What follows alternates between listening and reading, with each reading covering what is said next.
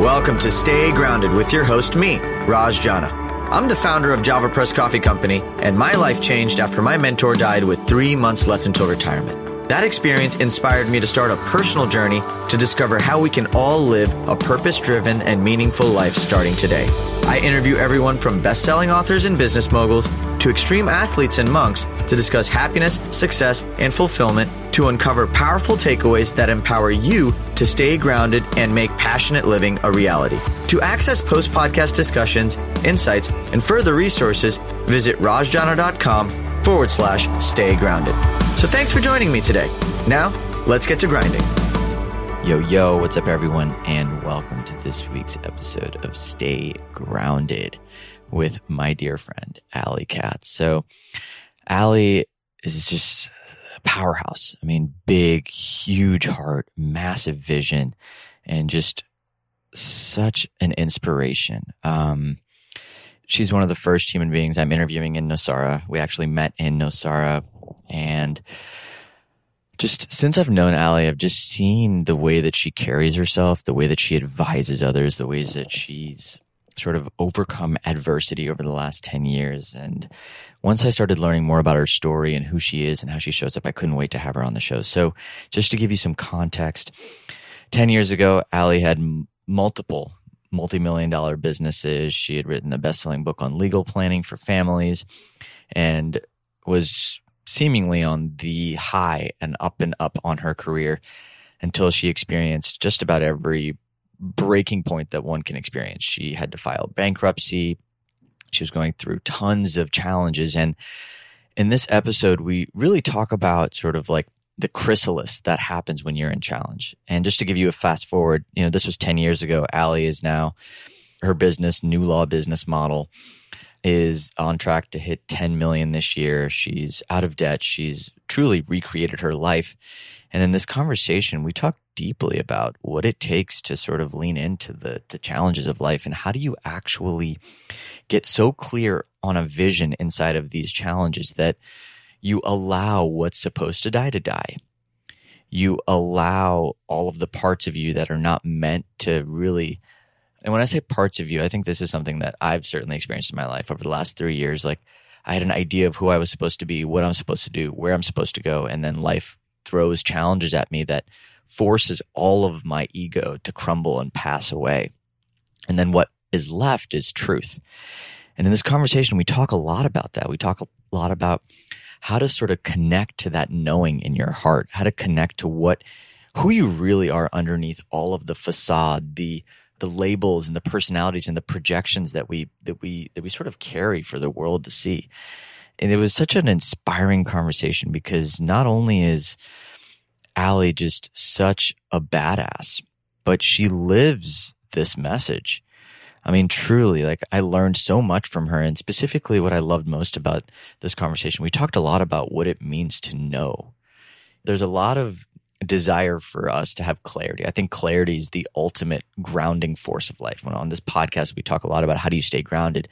To me, when we feel clear about where we're going to go, regardless of what we need to do next, regardless of what noise is present in the world, that to me is ultimate groundedness. Like, when we can create that and live into that. And that's what Allie has mastered over the last 10 years through her own breaking apart, through her own chrysalis and her own evolution. And now she teaches that to others. So I'm really excited for all of you to get to know Allie better. I'm really excited for all of you to learn from this incredible woman on what it takes to truly live the vision of your life and to trust the vision that's in your heart, no matter what is happening outside of you. So enjoy the conversation. If you haven't already, subscribed to the show on iTunes, Spotify, or any of the podcast apps. All that means is that every single time we release a new episode, it drops straight into your inbox. Tag us both on social media if anything we said on the show resonates with you. And thank you all for being here. I'm really excited about getting more in-person interviews in Nosara. I didn't bring my mics. I now have all my mics. Let's just put it that way. And I'm really excited to be showcasing more and more of these incredible human beings that are here. So enjoy this conversation. And without further ado, here is the amazing Allie Katz. Enjoy.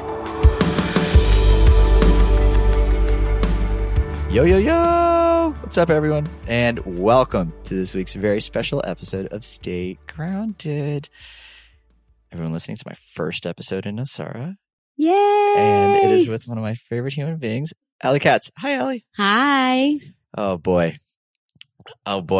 It's a chapter. Yeah. Nosara's a thing. Nosara's the best. Nosara's a thing.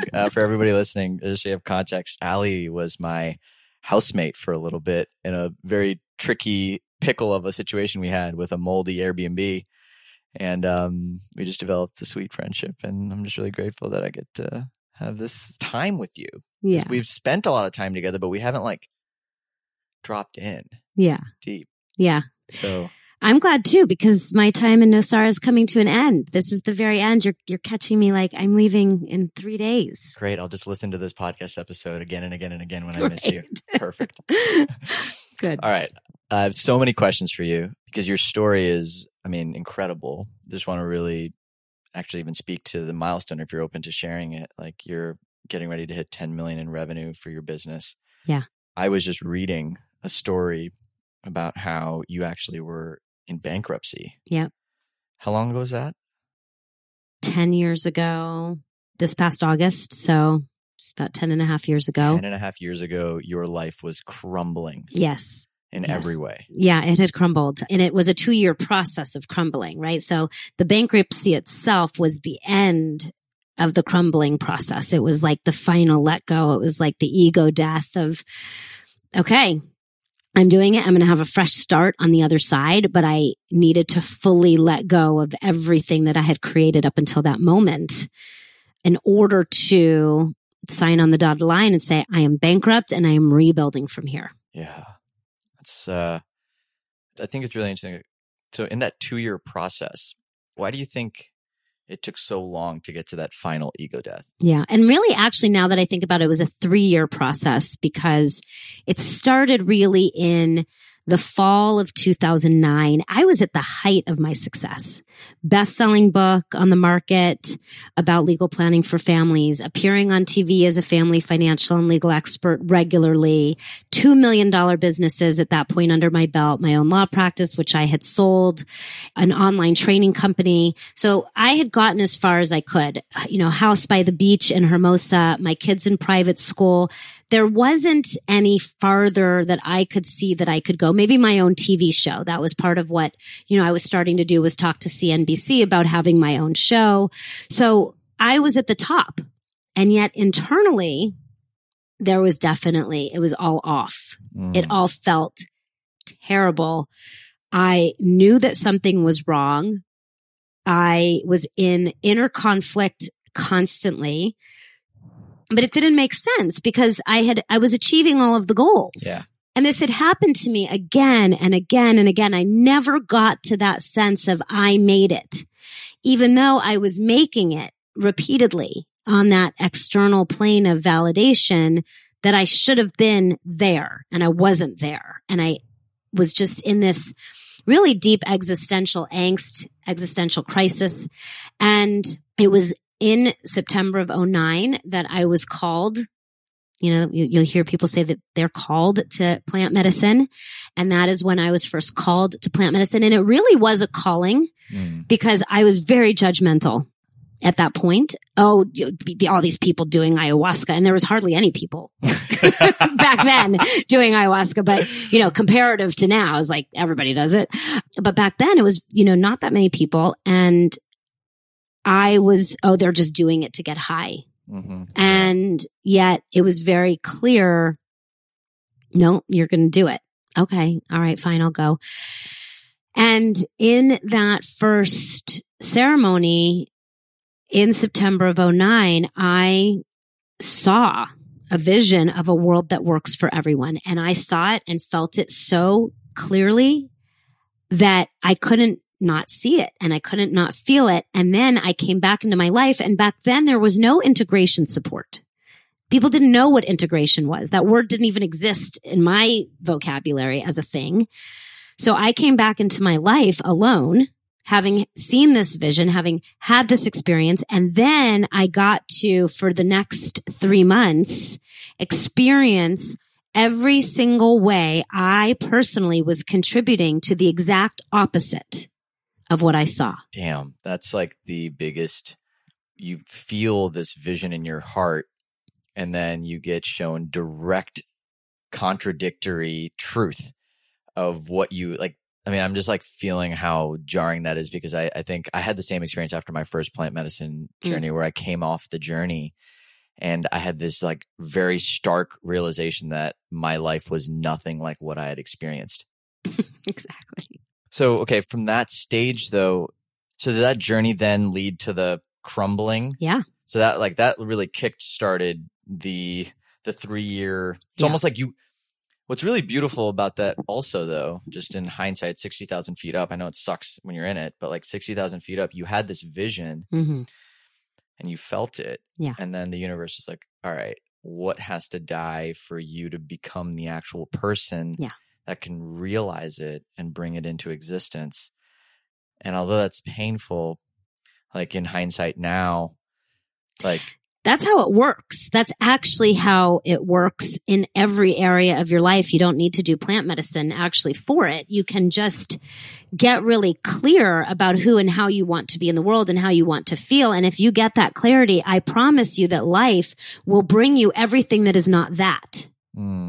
So that is actually how life determines. So I often say life knows. Life knows. What does this mean that life knows? Life is always guiding you to your deepest heart's desires. And the more clear you get on what you want, which in and of itself is a very difficult process. We are so conditioned to not know what we want. I don't even know what I want. I have no idea what I want. We spend a lot of our time in confusion and indecision and uncertainty. And I've actually created a whole journey to financial liberation, which is a spiral path. It's an antidote to financial freedom and this idea that one day you have enough money that you can be free. And in this journey to financial liberation, you're either spiraling up or you're spiraling down. And it's not about making more money or less money. It's about, are you in clarity where you understand what's happening? Or are you in confusion, uncertainty, and lost, in which case you're downward spiraling? And the confusion, the uncertainty really doesn't have to be there. You can have absolute clarity of where you are in the journey. I did not, because there was no integration support. And I didn't see that what was happening for me is I was getting a clear vision of what I wanted to create, a world that works for everyone. And then I would get to see all the ways that I was contributing to a world that works only for me. Because that's what we're trained. Create an I reality, I economy. It's all for you. You're the business owner. Do it for you. Do it for yourself so that you can have work less, make more money. But I began to be like, wait a minute, why would my team work more want to be on that train? Yeah. That is crazy. And I'm like, I can't do this. Yeah. So all of those seeings were the tests, because that's what life does. Life tests us to see how committed are you to this really, and brings up everything that's not in alignment so that you can look at it, meet it, and either continue to operate from the conditioned, survival-based scarcity paradigm programming that we've inherited, or see it, face it, heal it, feel it before you heal it, feel it, heal it, and then create a new future reality. That took 3 years. Really what took 3 years, honestly, it took 3 years for me to see the full extent to which I was out of alignment. And I love the word see, because it is like awareness is the most powerful medicine. Yes. Right. Like, and it takes almost like it takes different levels of surrender to see at different depths. And that's the hard part, because you might even think you've woken up. You might think you've gotten to the answer, but you're actually just scratching the surface of what you don't know. Right. And it's okay. Well, let me ask you this. Like, sometimes I found like, it's almost like life takes longer to change than you do. Like, it's like your awareness shifts happen in a moment. It's like you have these breakthroughs, these ahas, these seeings. and then life is like, okay, like it's going to like take time. Like, how do you balance the patience of like trusting that while also like staying committed to the path and not losing sight of, so I think it's really easy for me, at least, like sometimes like I get like, I see the thing, I move through the thing, and then like there's a patience game of like allowing the universe or the world to like align itself. And so I'm wondering if you have any experience, or I know you have experience, but like any perspectives around that in your own journey. So in 2011, right when I was at the tail end of this process of seeing, I was certain I had ruined my life. And well, some part of me was certain that I had ruined my life. And I kept getting this message to remember. What am I remembering? And what I was remembering is it's all happening. And I actually named my company It's All Happening. That's right. Yeah. I forgot about that. Yeah. That's fucking great. Because I needed the constant reminder whenever I would forget that it's all happening, and I would start to spiral into that downward spiral of confusion, uncertainty, despair, all of those lower frequencies. I needed the reminder, right? It's all happening. Stay the course. Stay focused on who you are, why you're here, and what is yours to do. It's all coming into alignment. You just need to continue to operate from the reality of knowing that it is all, in fact, happening, and you are already there. Some part of me, my future self, is already there. And I just get to, on a day-to-day, moment-by-moment basis, keep meeting life's tests to ask myself the question, if I knew that was true, if I really knew it was true, and I was in my full creator power, which I didn't even fully understand at that point, but I could taste, I could feel, I'd heard enough about it that I was like, oh, this thing exists. I don't really know how to use my power yet, but I think I believe in it. Let's take a second to just define creator power in the way that you're using it, because I think it's really important. Yeah. So I hold a very left brain, right brain perspective on this. I grew up business-wise, 2007, 2008, all of that in the time of The Secret. Manifestation and some of these tools that are very right brain oriented, and my left brain self just couldn't believe and wouldn't believe without some left brain logic behind it. And so the way that I really think of it is that we are born specifically to create reality. In fact, we are the creations of reality itself. And the only way that reality exists is through us. Most of us don't know how to use our powers. I had no idea how to use my powers. And in fact, I didn't even realize I had powers. And so we're just going around creating reality, but we don't know that we're doing it. And we're very disempowered because there is a they out there that wants us to just create their reality. We don't know who this they is. My sense of it is that it is the financial services industry. It is the media. It is the creators. But we can be creators too, once we learn how to use our powers. And our powers are our hands and our feet and our minds and our hearts and our bodies. And for me, I became very disconnected from those things. The only thing that I knew how to use was my brain, and I didn't even know how to use it that well. I knew how to use it well enough to go to law school. I knew how to use it well enough to graduate first in my class. But what motivated me to do that was the inner critic that harassed me to believe I was stupider than everybody else. So I had to study more than anybody else, which is not a good use of creator power. It's like using like the worst tool you possibly can, because it's the only one I knew how. It's the only one I had. The only thing you were taught, really. Yeah. It's really the only thing that's modeled in society, I would say, on a mass scale. Yes. Let me use it. It's like negative reinforcement, punishment.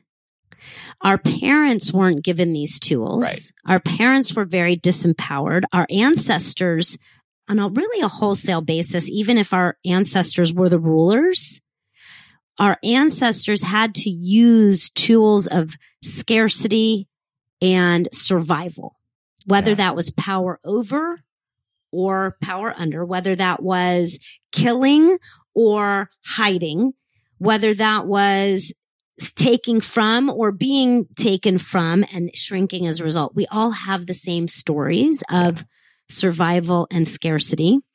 And we need to thank our ancestors for what they went through to get us here, because we're alive because of them, because of the things that they did to get us here. And we cannot continue to operate in the way that they did, because that way is leading not only to a world that doesn't work for everyone, but a world that will come to an end. And if we, humanity, wants to be able to continue to live on this planet, because there's no question the planet lives on without us. Mother Earth, nature will just take over everything, doesn't actually need us, is better off with us. I feel clear about that, is better off with us if we know how to live in harmony with her. Yeah. But will live without us. But if we want to continue to live here, then we have to heal what we inherited. This is the true meaning of inheritance. We have to heal what we've inherited from our ancestors, the survival-based scarcity strategies that got us here, acknowledge them, thank them, and through our own bodies, through our power, choose to be in a different way, because that's how we make change. Gandhi taught it to us, be the change we want to see in the world. That is our power through our hands, our feet, our minds, our hearts.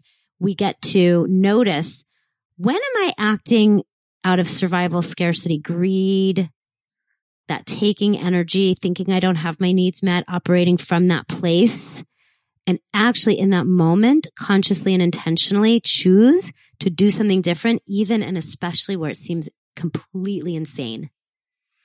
Because we know 10 years down the road, or maybe 7 generations down the road, that is going to lead to more harmony on the planet. It's the only way we actually get there, because ultimately, when I look out into the future, all that can survive on the planet is that which comes into harmony. Allie, what does knowing feel like in your body? So I'll start with the word knowing. A friend of mine, Jamie Thompson, I see her write it often with a G. G, knowing. Gnosis. I've heard that. I actually really like gnosis. Yeah. Like a state of gnosis. Yes. I like that. That's how it, yeah. And all I can say about it is that the way that it feels in my body is clear. It feels clear. And since the podcast is called Stay Grounded, it feels grounded. It feels like something I can trust and believe in. And I spent my entire life up until really a few years ago, and I'll be 50 this year. So up, through my 40s, through most of my 40s, asking the question, what is real and true? What can I actually trust? Because I couldn't figure it out. Like nothing seemed trustworthy. And what I ultimately discovered is that I needed to come to learn how to feel in my body the answer to the question you're asking. How can I learn to trust what I feel? And what did that journey look like for you? Was it a lot of just kind of trusting kind of checking with yourself, trusting your feelings, and then making a decision, and then using that data point to then like recalibrate, or like what was the process of, because like I feel you now, and I feel the clarity with which you're like staying. It's not like you're going to gnosis, you are there. Yeah. Like I feel it. And it's like, and I can only sense that that's been something you've created within yourself. That's not something that you're born with. No. It's not, because we have so much conditioning. You have to actually go through it. So like, what did that process look like for those that actually may not stay really rooted in that space, and therefore there's just a lot of noise? Yeah, I am a 1-3 in human design. And first of all, just knowing my human design was and is very helpful because it allowed me to know that as a 1-3 profile, the way I learn is by experiencing, meaning I can't just have you tell me and then I believe you. I have to experience it for myself and then experience the natural consequence of whatever I experience to know what's true and what's not true.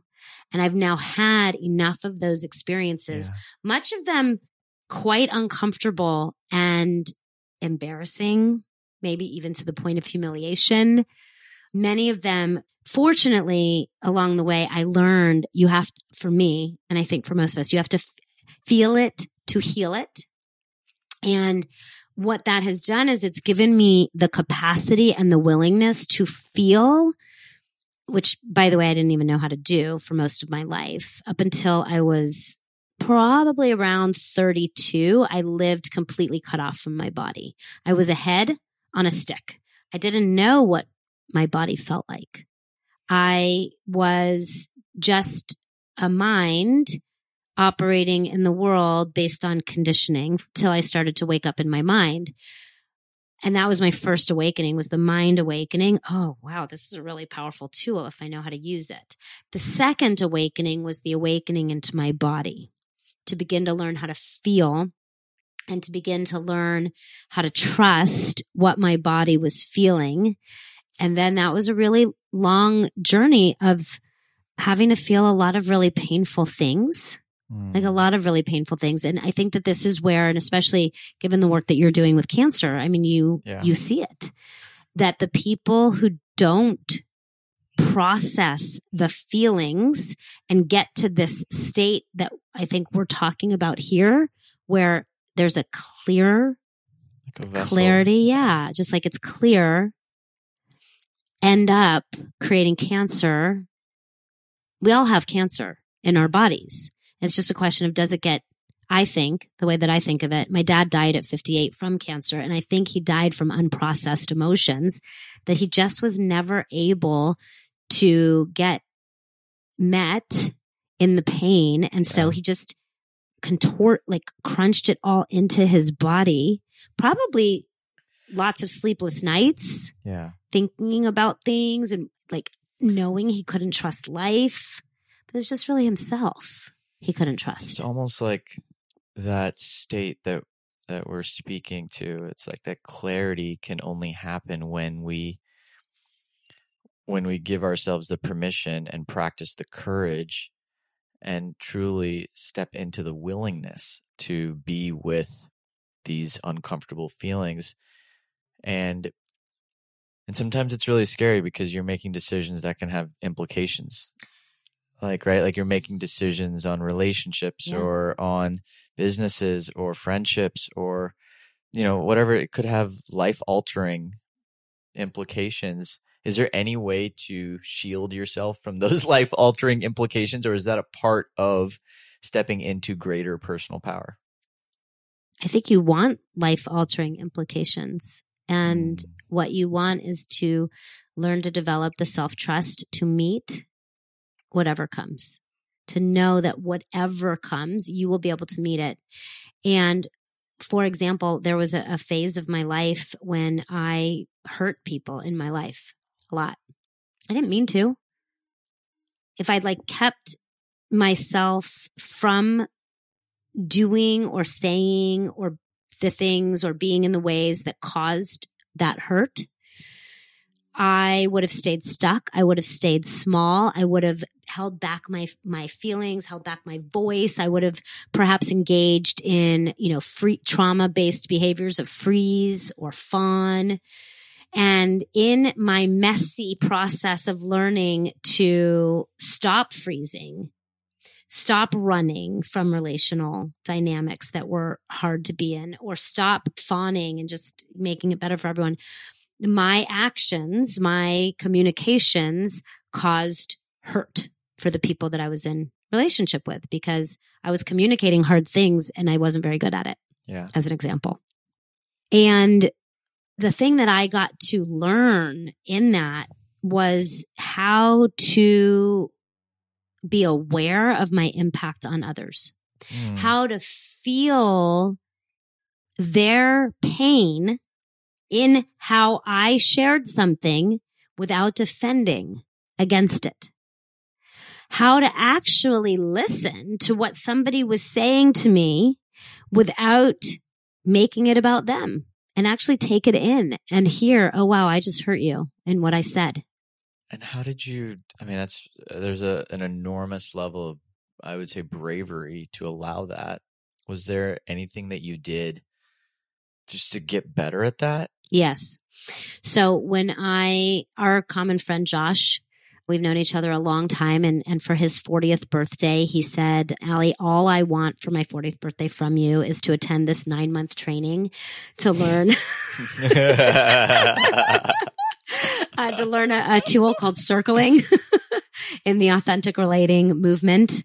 And he took that stand for me, because he wanted to be able to be in relationship with me where he could share something with me and I would be able to actually listen and hear him, instead of either trying to coach him or trying to solve his problem, or if he was sharing something about me, defend. Right? These are the tools that we use that actually keep us from having connection with people. And it's almost like a defense mechanism from your ego that stops you from getting into gnosis. It's like this insidious protection mechanism. Not insidious, I don't want to use that because it's serving you. It's keeping you safe in some way. But that's the thing I feel like I'm learning more and more. It's like these defense mechanisms that I've created to protect you, keep me, you safe, to keep me in the state of mind instead of the state of knowing, the state of heart, the state of connectedness. Yeah. Anyways, continue. That in and of itself, the connection between my heart and mind was also a huge part of my journey. At one point, I came to realize my heart and mind were completely disconnected. Yeah. In fact, I even went to a network chiropractor who confirmed that physically there was a disconnection. It wasn't just a emotional disconnection. My heart and mind were at war, actually. They did not believe each other. In fact, they had different personas in the world. There was about a 10-year period over this time frame when I had the ego death and let go of everything and then came back out into the world, where I lived with two front-facing known personalities, Alexis Neely, the lawyer, my masculine, driven, focused self, and Ali Shanti, the feminine priestess self. And I lived both of those personas out in the world. Today, lots of people have their business name and their artist name. Back then, that was not the case. And it was very weird and nobody understood it and people were confused and I was confused. But I recognized eventually that they represented my mind and heart and they were at war. And both parts wanted to be forward facing. Both parts wanted to be seen in the world. So I couldn't just transition to become Ali Shanti and push away Alexis Neely, because Alexis Neely wanted to be seen and heard too. Yeah. And they didn't trust each other. Ali Shanti was sure that Alexis Neely was a horrible human being who was creating mass havoc with her control systems and structures. And Alexis Neely was certain that Ali Shanti was just screwing everything up with her goddess flowy reality of the feminine. And that was really the representation of my mind-heart disconnect. And I had to do a lot of work on that. Network chiropractic, for example, on the physical plane, but also the work of learning to feel. Again, we're coming back to this, learning to feel in my body. What does it feel like for me to be in my heart? How can my mind as a tool get in service to my heart and trust my heart? Because my heart is good.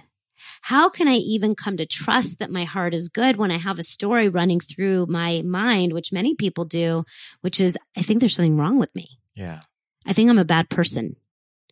And I think there was something wrong with me. And I think I was a bad person, but not because I was a bad person, but because my conditioning was creating bad behaviors that I believed I needed to exhibit or utilize in order to get my needs met, because that's what I had been taught.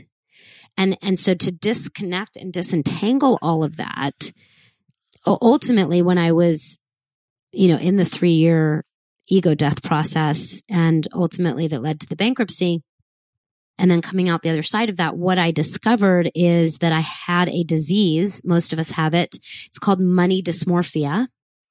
And it was the distorted view of financial reality that caused me to make poor decisions around non-renewable resources of time, energy, and attention, and relationships. But time, energy, and attention are where our relationships are created. And so I was living in this distortion field. And from that place, I was creating harm. And I think it's part of what is really, truly harming our planet right now. And it's really deep beneath the surface because it's part of what makes our economy work. That's right. It's so embedded into the GDP. In fact, I was talking to a friend about this recently, about how if you look at even our GDP and the metrics, it's everything is designed to grow. Mm-hmm. When not everything is designed and supposed to grow forever. Yeah. It's there's no GDP for inner peace. There's no GDP for any level of sustainability. There's no GDP for anything other than just growth. The metrics that bring us back into harmony aren't the ones that are celebrated in society. So it's difficult to go against the grain until you take a stand. Yeah. And it's a scary process. It's how, once you start to do it, I think that you then begin to get reinforcements where eventually, it wasn't even eventually, it's pretty much right away. It's the more vulnerable I allow myself to be, the more I allow myself to ask for help. I think that's the first training we should all get. It's how to ask for help.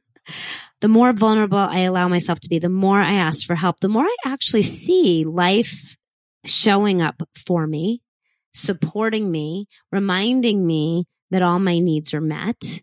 I actually always have what I need. I always have, and I always will.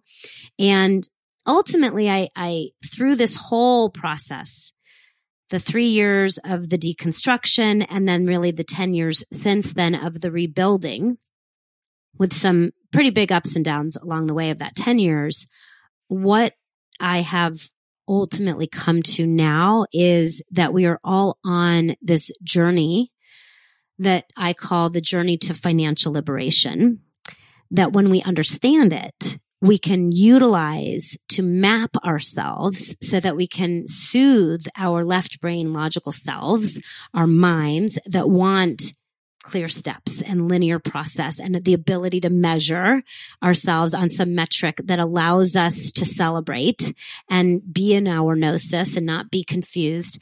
So we can map ourselves on this journey to financial liberation without having any idea that we ever get there, that there's ever a stopping point. In fact, it's just a spiral path. We're either spiraling up because we have clarity. We know where we are. We know where we're going. We know where we are on the path. We know if we kind of, took a little offshoot and went to go see the view, but then we're going to come back on the path. We know where we are. Or are we spiraling down because we're in confusion and we're lost and we're uncertain? Did you ever feel like you were afraid of having clarity?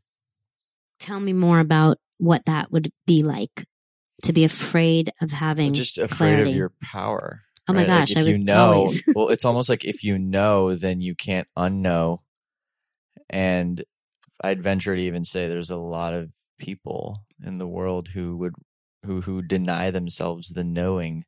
Mm-hmm. Is that Spider-Man quote, with great power comes great responsibility kind of thing? It's like a burden. It's a burden. The burden of responsibility. Well, the word burden even kind of has a weird, it's like in our language, it's kind of created this idea of there's a natural, everything, all our languaging is pushed against this state of being. And I'm wondering, just in your own journey, was that ever a thing for you? And how did that show up, and how did you navigate it to get to the other side? Yes, I was a victim. Knowingly and unknowingly for a long time, because I didn't want the responsibility of my power.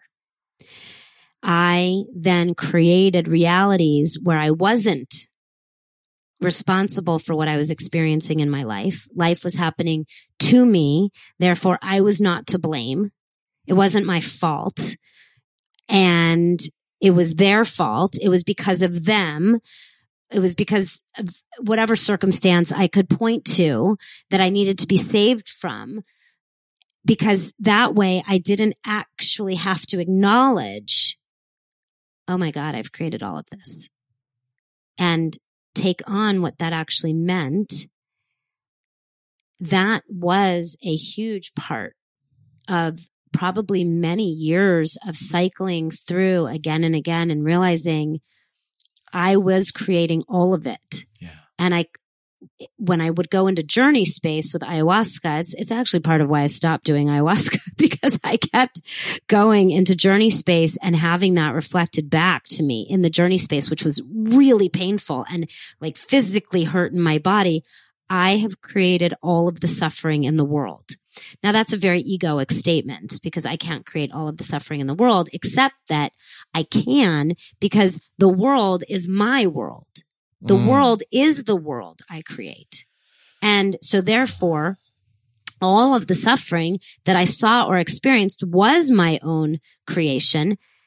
And ultimately, I got to take responsibility for all of it in a way that I could manage, because while I am ultimately the creator, I'm also a limited human. Yeah. I'm just in this body, and this body will one day end. And I am not immortal in this body. My soul is immortal and will go on. But in this body, I need sleep. I need food. I just, I can't go 24/7. I'm a limited being. And just like accepting that has been challenging. And I think that's part of also why I've developed tools, right? Like we are actually given so many tools, like our calendars, like very practical tools for managing the limitations of this reality, to be able to be take as much responsibility as we can for the now and the future, because it's all happening right now. Actually, as we said, it's all happening. And the serenity prayer got me through a lot, the courage to accept the things I cannot change, or the serenity to accept the things I cannot change. I can't remember the whole prayer. Do you remember? Yeah, I don't know. I know exactly what you're talking about. We have to remember the serenity prayer. No, but it's because it's really, really like got me through so many times when I was in that despair of wanting things to be so different. I'm actually going to look it up. Yeah, let's look it up. Serenity prayer. Of wanting things to be so different, and feeling the burden of what a bad job it felt like I was doing. So serenity prayer. Yeah. Accept the things I cannot change, courage to change the things I can, and the wisdom to know the difference. Yeah, and it starts with God. So God, grant me the serenity to accept the things I cannot change, the courage to change the things I can, and the wisdom to know the difference. And I bring that specifically to God, because I think the very first stage of my awakening process was to come into relationship with this thing that I now know as God, which I was very resistant to do. I was raised to believe that God was for stupid people, that I did not need that I could just rely on myself. I did not need the crutch of God. And yet started to become very clear that something bigger than me was operating.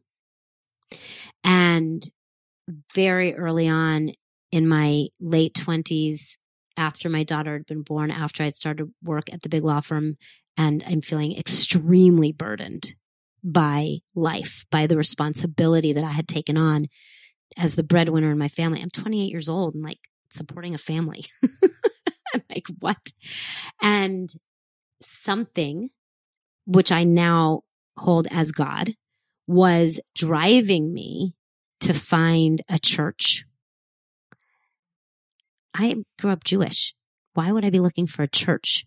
And I recognize now that it was this infinite intelligence that's not a man in the sky and not even a woman in the sky, or it is an infinite intelligence that is greater than me, of which I am part of, and which is me in this body, in this form, and is you in that body, in that form. It is the co-creation that is all of us. And so when I am praying and saying the serenity prayer, I am saying it to that force, to that infinite intelligence, to grant me the serenity.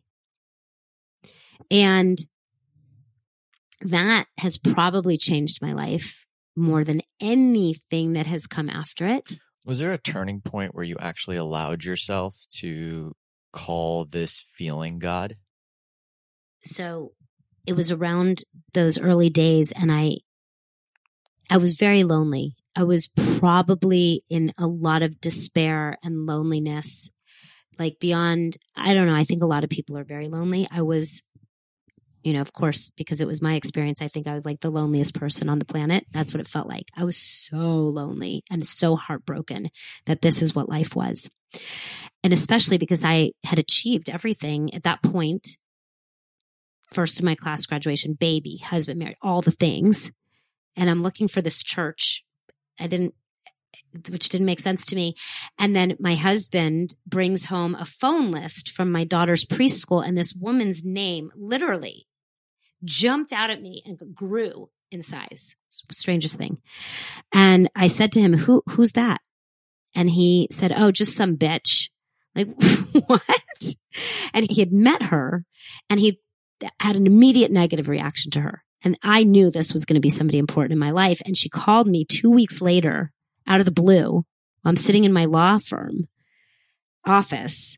And that was really the first experience that I ever had of synchronicity or like any of this, like really synchronicity to me now shows me I'm on the path. Yeah. I'm on the right track.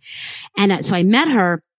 And I was so drawn to her, but she kept talking about God, and she kept saying the word God, like repeatedly. And every time my stomach would like twist into a knot and I wanted to throw up, but I was really compelled. I was really compelled. And she ultimately led me to Agape International Spiritual Center, which it turns out was the church I had been looking for. And the minute I walked in and I heard the singing and I saw the paintings, I heard this very clear message that said, you are home.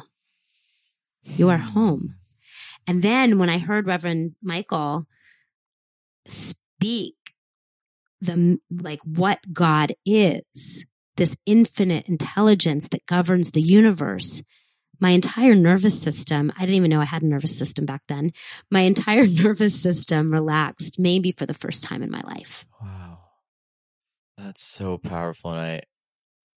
And I keep coming, and I just noticed like Gnosis has, there's like a God, like just the whole thing feels like God. And it's so beautiful to hear how you can have so many conditions. You can have so many like negative like feelings about God, but then all it takes is one opening to like make it all untrue. It's like it does not take a lot.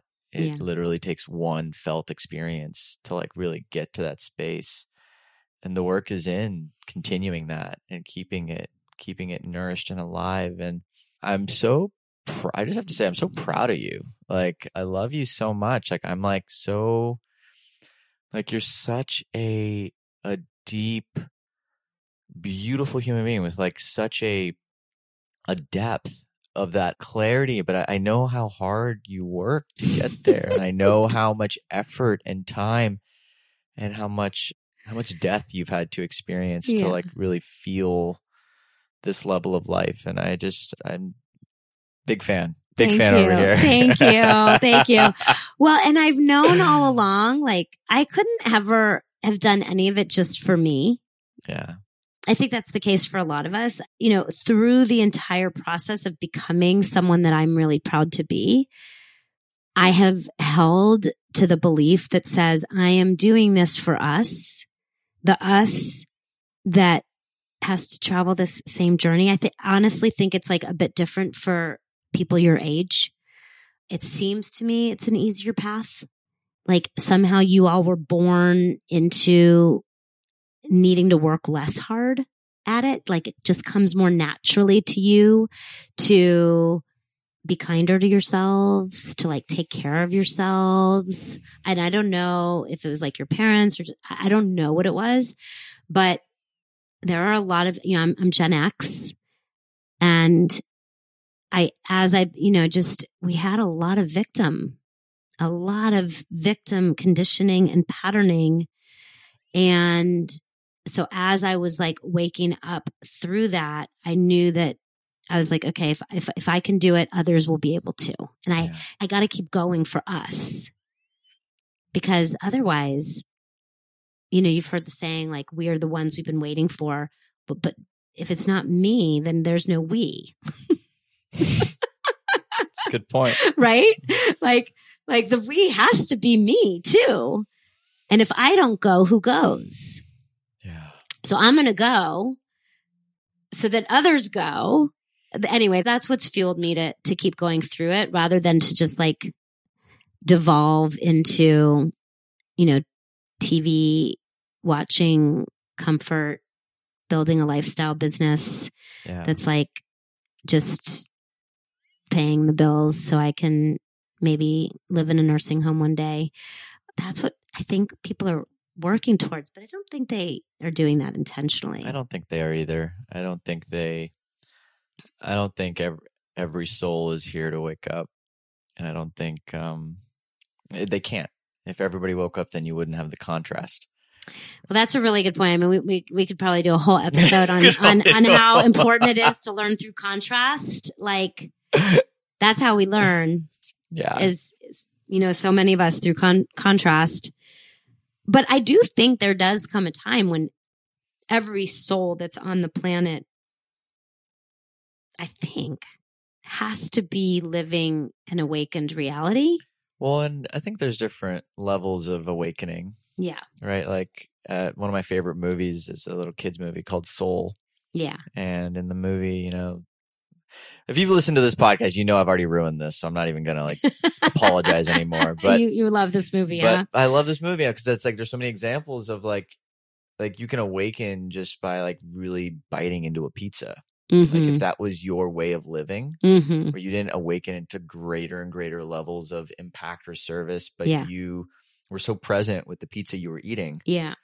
That's a level of presence that is godlike. It's there's different levels of this game. And I've gotten to a space where like my practice is just learning to love people where they're at. And hearing you say that, I think of my mom.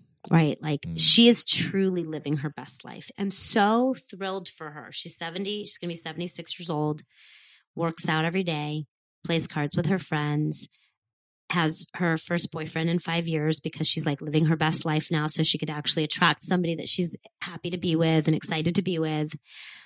And she's living that thing that I just laid out we shouldn't want. And she's doing it so well. Because it's actually what's true to her. It's really what's true to her. She's so happily retired and she's not out to change the world. She's not out to change anybody's life. She's just happy doing her life. And in some ways, wow, what an inspiration she is. Right? No, well, that's the piece I come back to. It's like there's a beauty to this. But I don't want that to water down the choices you've made to be and show up and to truly fully realize your potential in the way that you have. For now, we'll have to come back and revisit this in 10 years. That's great. Because, I'm hopefully I'll get to hang out with you and do this again, because this was a lot of fun before the 10-year mark. So let's not call that into the universe. But I'm 49. I'll be 50 this year. And I think my story is that I'm at the peak of this confluence between what I've learned and what I have the energy to broadcast into the world.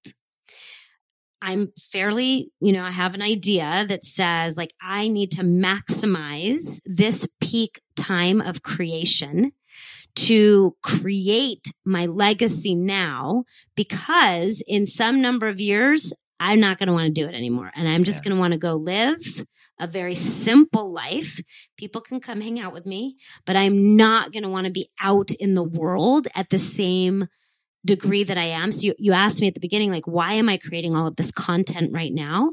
And that's what's driving me. What's driving me is that my astrology tells me I'm actually in this 3-year period right now that is like peak energy, peak impact, peak a lot of things. And I won't experience it again until I'm in my 70s, and who knows what's going to be happening then. Last time I experienced it, I was like a teenager. So this is it. These are my best years for maximum, gather it all together and like put it out into the world.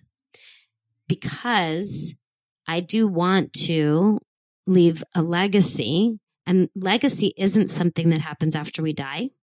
It's like now. It's what we do now. And so I'm creating all of this content to document the journey of the past 20 years, knowing that for the next 20 years, I'm going to want to just relax a lot. I really love the idea of a living legacy. I think you had written a post about that recently, and it really struck me as like, I think you're right. I think in a lot of ways, living your legacy has such a far greater ripple than leaving one behind. Because leaving one behind is you're living for a future instead of just embodying it now. Allie, I love you. I could talk about this. I could talk to you for hours. Yes. And I am just like, I'll echo again. I think you're brilliant. And I'm so grateful that we had this chance to go deep today, because like I said, I know you, I feel you, I see you, and there's depths to you. And I feel so lucky that I got a chance to feel and just be with all of that today. So thank you. How can people come say hi to you? Yes. So I am the Allie Katz, ALIKATZ, everywhere. On all the socials and on my website. There's a lot of resources on my website, the Allie Katz. And then if you're specifically looking for money dysmorphia, we create the economy, your role as a creator of the economy and how to step into that and see and heal your money dysmorphia, that's at eyeswideopenlife.com. And if you're a lawyer, if you happen to be a lawyer, did we even talk about lawyer stuff? I happen to be a lawyer. You talked about all the problems you face as a lawyer, but I don't think you talked about. Well, ultimately, I came to discover that being a lawyer is one of the professions that when we do it in a new way can actually transform culture. And I created a heart-centered counseling-based methodology for lawyers to be able to do that. And so if you happen to be a lawyer and listen to Raj's podcast, then come to newlawbusinessmodel.com. And if you need a lawyer, go to personalfamilylawyer.com. You're funny. All right. In the midst of everything you're doing, everywhere you've been and everywhere you're going, how do you stay grounded? I stay grounded, I think, by doing what I just did. It's like pausing every now and then, celebrate, to feel myself, to remember that like what really matters and that none of it matters all at the same time, and that I really can trust life. And I do a lot of mantras, putting my hand on my heart, reminding myself all is well. I can trust myself. And if I can't, then I figure out, what do I need to do to come back to that trust? I use my calendar like a ninja. I have really good friends. I love people a lot. I love you, like, from the moment I met you. Like, move in with me. Literally everybody, within like 5 minutes of meeting Allie, it was like... you need a place? She literally invited me to live it with her. It was just the most ridiculous thing. But I love you for it. Yeah, it worked out so great. It worked out amazingly. So yeah. All right. Well, again, Allie, thank you for being exactly as you are. Just all of the things. Everybody, that is a wrap for this week's episode of Stay Grounded. I'm your host, Raj, and this is your new friend, Allie. And from us, Stay grounded. Stay grounded. We'll chat soon. Thanks for joining us today on this episode of Stay Grounded. I hope you found this interview helpful as you create your own ways to live an extraordinary life. For more resources and support, please visit www.rajjana.com/Stay Grounded to join the official Stay Grounded Facebook group, a place where aspiring life enthusiasts can connect and ignite passion for life together. My hope is that the positivity, content, resources, and support in this group will resonate with you on a deeper level. That what you hear in our podcast, read in our thoughtful posts, or learn in our courses will empower you to live with intention, uncover true purpose, and challenge the internal dialogues that stop you from being who you really want to be in your life. Again, thanks so much for joining us. Stay grounded.